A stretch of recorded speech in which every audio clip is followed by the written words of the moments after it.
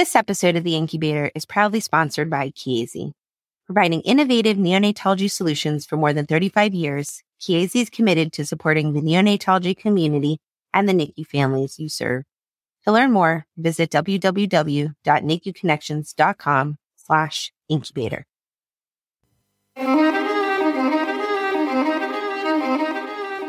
This is The Incubator, a weekly discussion about new advances in neonatology and the fascinating individuals who make this progress possible.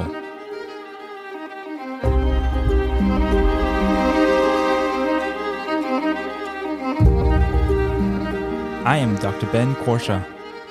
And I'm Dr. Daphne Yasova-Barbeau. We are neonatal intensive care physicians.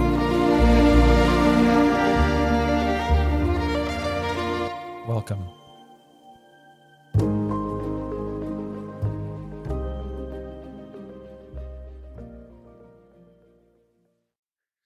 Hello, everybody. Welcome back to the podcast. We are joined by Dr. Leif, Neelen, and Dr. Karna, Muti. Karna, Leif, thank you so much for being on with us today. Thanks for having us.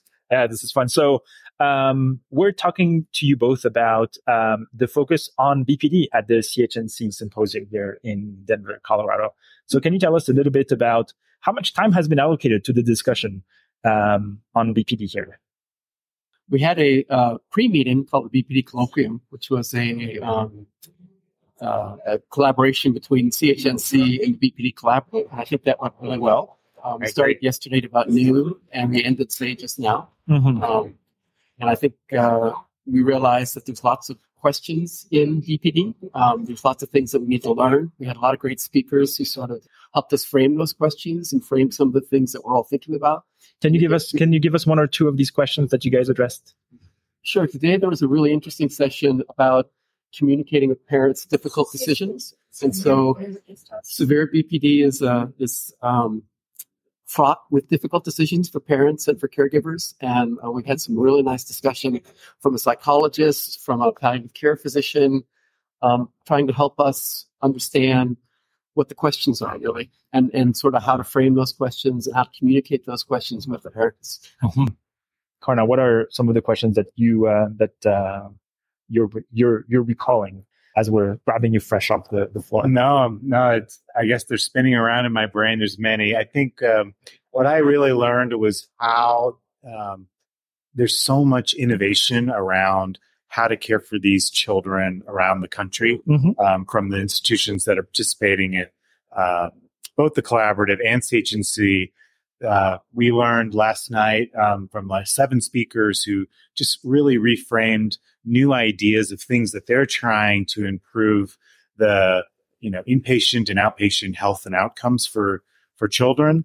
I had great new ideas that never really crossed my mind from these presentations.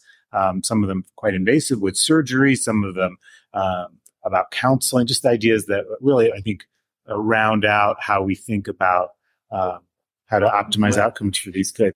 I think, if I can just add to that, I think one of the things that we learned in that session last night, so it was a series of 7 short discussions about what people do in their center. And I think what we learned is that we all have the same problems in all of our centers. Right. And yet people have come up with some very interesting, and in some cases, a little bit scary solutions to those problems, and yet show really good outcomes. So I think one of the things that we learned and to take away from this is how to incorporate that into sort of what we do across the country, what we do in all of our centers, and try to get a better idea for what some of those things we should incorporate, and what are some of those things that we really probably should wait a little bit on and see how they work out. I'm going to sound like a broken record. Can you give us an example of some of those solutions?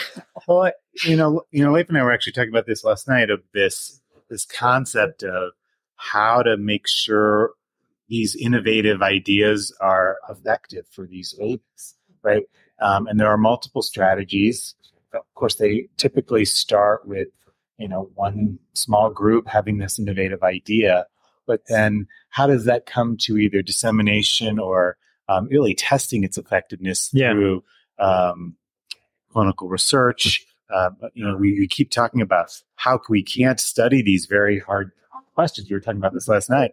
And really have to get past that ability to say we can't learn we really have an obligation to our patients to learn which ones of these innovative ideas is either effective and safe for kids. So just reinforced our ability and need to answer questions. Now, you both are experts in BPD, so you're very much aware of what's new and exciting. But tell us, for people who couldn't be there, what are some of these innovative solutions for the care of BPD babies? I can start. Is that all right? I mean, there was one, these babies that, at least in my center, there's a lot of kids who end up on a tremendous number and dose of medications that are neurosedatives. And one center from Kathleen Hannon from Denver here presented an idea of how to really reduce tolerance and, I guess, iatrogenic addiction to these medications through a propofol infusion. And so we can't share. I don't have like her data on the tip of my tongue, but it was really a provocative, innovative idea that they tried on 3 patients. Now, of course, there's much more safety and efficacy that needs to be demonstrated, but the idea is really, I don't know, to me, it was brand new. Yeah, no, I agree. One of the ones that I thought was really interesting was the group from Indiana, Becky Rose, presented some data on actually thinking about starting BPD-like settings early after 4 weeks of being on invasive mechanical ventilation for kids born less than 32 weeks. And I thought that they showed some really nice outcomes in terms of decreasing the number of patients with tracheostomy and decreasing the number of patients still on mechanical ventilation at 36 weeks PME. And I thought that was very interesting. And I think it's something that we'd like to think about at our centers is how do we get down to earlier stational ages, earlier times to try to improve long-term outcomes. Of course, the problem with that is that BPD is not really diagnosed until 36 weeks PMA. And so not all the patients we're talking about will go on to have BPD, but if we can improve the outcomes in those patients that do go on that BPD, I think that's really important. My question to you relates to the collaboration between the BPD Collaborative and the CHNC. I think and medic. That's exactly right. What are some of the aspects of that partnership, and what are you guys learning from one another?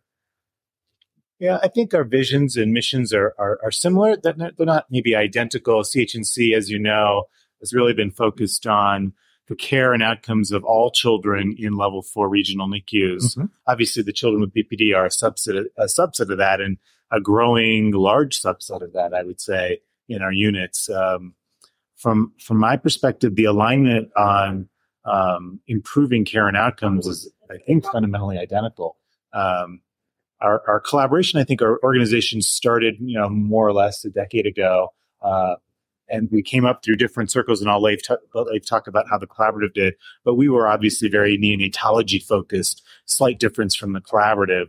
And now I just think we want to avoid duplication when that's not necessary, and understand that we're really all here to do the same thing, which probably starts in the hospital, or maybe even starts before the babies are born, and probably continues well into adulthood.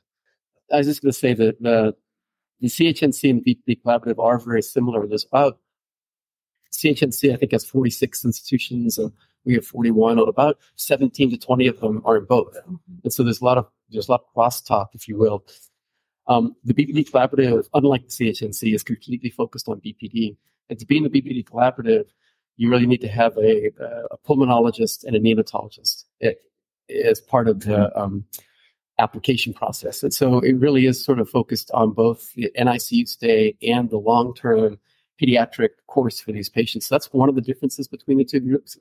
That we all want to improve both the severe BPD focus group in CHNC and the BPD Collaborative. What we really want to do is improve the care for patients once they have BPD. And so that's something that's largely been ignored in neonatology for the last couple of decades. People have been concentrating appropriately on trying to prevent BPD. And so we really haven't thought a lot about how to make outcomes better for kids once they get established BPD. But we're starting to make some inroads. There's been some tremendous improvements made in mortality rates, for example, survival of these patients. So I think the continuing collaboration between CHNC and the BPD Collaborative can really help us to understand what BPD is, how it starts in the NICU, and then where it goes later after patients leave the NICU. Mm-hmm. Because it's turning out more and more data showing that it's kind of a lifelong disease. even though patients tend to get better with BPD as they get older, they still have lung disease, they still have pulmonary function changes. And so we really need to understand the sort of life course of BPD. And I think the two organizations together are uniquely situated to really be able to identify that and to really improve that long-term outcome. What do you guys think about the increased complexity of the care of patients with BPD specifically? I think that looking at the evolution of BPD over time, we have learned much more about the disease itself, both from a pathologic standpoint and from a histopathologic standpoint and from a clinical standpoint. But we've also understood the ramification of this pathology on other organ systems, whether it is the heart, the vasculature, and so on. And so what is that enhanced understanding of the disease now lead in terms of presenting its own set of challenges? For me, I think it sort of comes back to the earlier point. There is an increased complexity understanding, as you say very, very well. It introduces so quickly new ideas for therapies, interventions, diagnostic tests that, in my opinion, fundamentally remain understudied and under-investigated. So the complexity is not only in what we understand the disease can do or cannot do, but it's also in how we have more uncertainty about what we can offer families and patients that we can tell them as effective. So I see it as just fraught with more opportunities to learn about the disease, to improve our clinical care. In the meantime, we have to be both cautious and innovative at the same time to make sure we're offering safe and effective therapies for our patients. Yeah, and I would agree with that. And I think, I'm an old man, and I've seen a lot in my career. But one of the things that I was alluding to earlier is that we've made big strides in mortality rates. And so now we have complex patients who are surviving, which I think is a good first step. But now we really need to work on how to make that survival be an optimal outcome. And I think that's what Karna was getting at, is we really need to work on how to take care of these patients more effectively, how to deal with the multi-system disease, maybe the hypoxemic episodes or whatever those causes. But we need to do that by studying these patient populations. And so in the past, we've studied preterm infants and tried to prevent BPD. Now we really study patients with BPD and figure out how to take care of this complexity that arises. Is some of it iatrogenic? Is some of it related to the disease in some way? Is some of it just something that goes along with being on preterm and having a chronic disease? So those are all answers. Those are all questions that we need to answer through more research, getting more data. And that's why I think CHNC and the BPD Collaborative, starting with registries, is a really nice place to do that. So doing some of these observational trials and associations to figure out where the questions are, and we can address with other study designs like randomized controlled trials. I think the lineup of the lectures in the colloquium show just how complex the care of babies with BPD really is.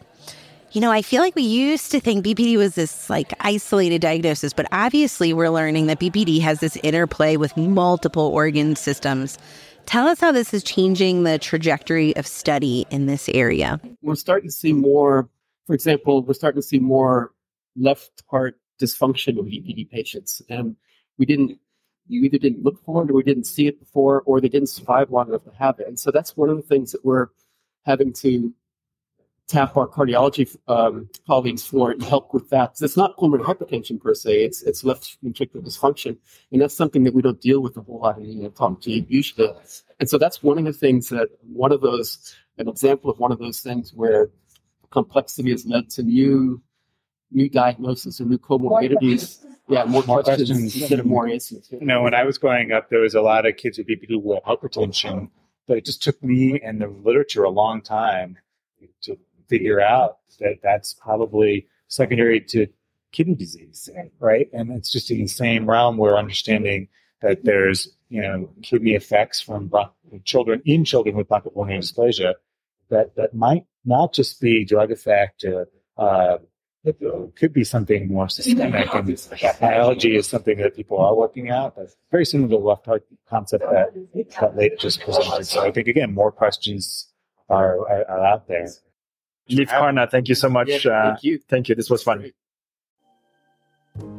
Thank you for listening to The Incubator. If you like this episode, please leave us a 5-star review on Apple Podcast or the Apple Podcast website. You can find other episodes of The Incubator and new shows from the Incubator Network on Apple Podcasts, Spotify, Google Podcast, or the podcast app of your choice. We would love to hear from you, so feel free to send us questions, comments, or suggestions to our email address, nicupodcast@gmail.com, or by visiting our website, www.the-incubator.org. You can also message the show on Instagram or X, formerly known as Twitter, @NICUPodcast. Thanks again for listening, and see you next time. This podcast is intended to be purely for entertainment and informational purposes and should not be construed as medical advice. If you have any medical concerns, please see your primary care practitioner. Thank you.